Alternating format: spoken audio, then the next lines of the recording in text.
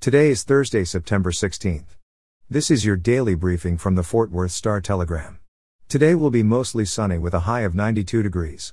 Our top story today, the family of Aditiana Jefferson, who a police officer shot and killed in her home in 2019, filed a federal lawsuit against the former officer in the city of Fort Worth on Wednesday about the emotional trauma Jefferson's nephew endured when she was killed in front of him.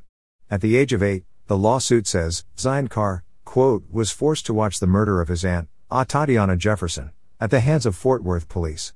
The suit was filed in U.S. District Court for the Northern District of Texas. Fort Worth Division enlists Amber Carr, who is Jefferson's sister and the child's mother, as a plaintiff. The city of Fort Worth, former officer Aaron Dean, former police chief Ed Kraus and former mayor Betsy Price are listed as defendants. In October 2019, Dean fatally shot Jefferson, a 28-year-old black woman, at her family's home.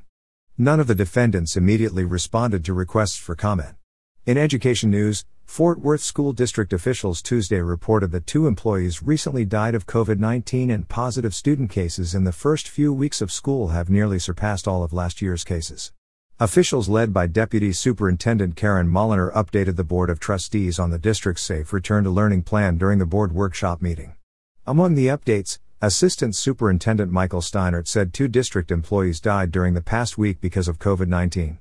District officials could not be immediately reached to confirm the names of the individuals or if they are the only reported deaths of district employees since the school year began.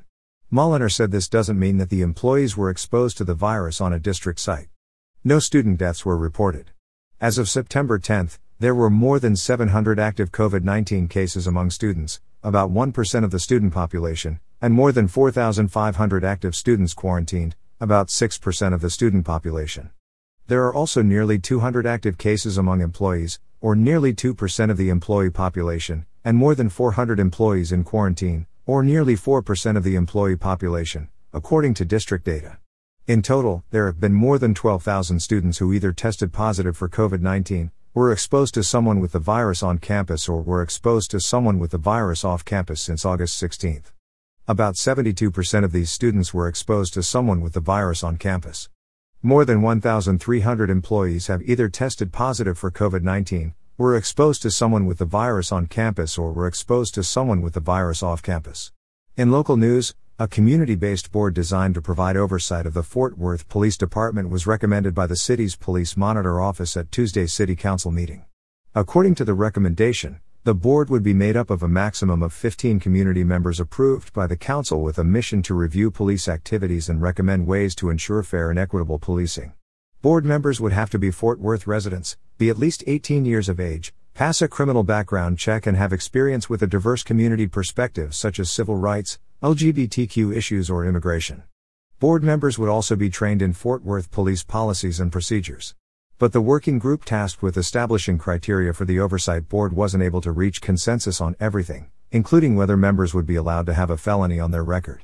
Quote, those are the individuals more than anyone who have the lived experience that is needed to provide input on this board. They live this, said Pamela Young of United Fort Worth and member of the working group in an interview with the Star-Telegram.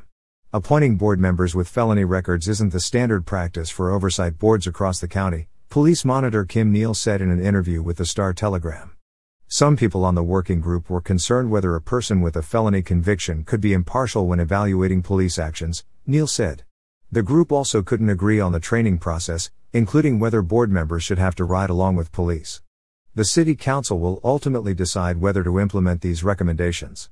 And finally, in TCU news, Texas Christian University is expanding its influence in the field of early childhood education with a new endowed chair funded with a gift from the Bezos Family Foundation. The inaugural chair will be Jan Lucena, a professor who focuses on early childhood literacy and the Dean of Graduate Studies at the TCU College of Education. She began her career as an early childhood teacher, and served in numerous roles before coming to TCU including interim dean, early childhood program coordinator and post-baccalaureate graduate program coordinator.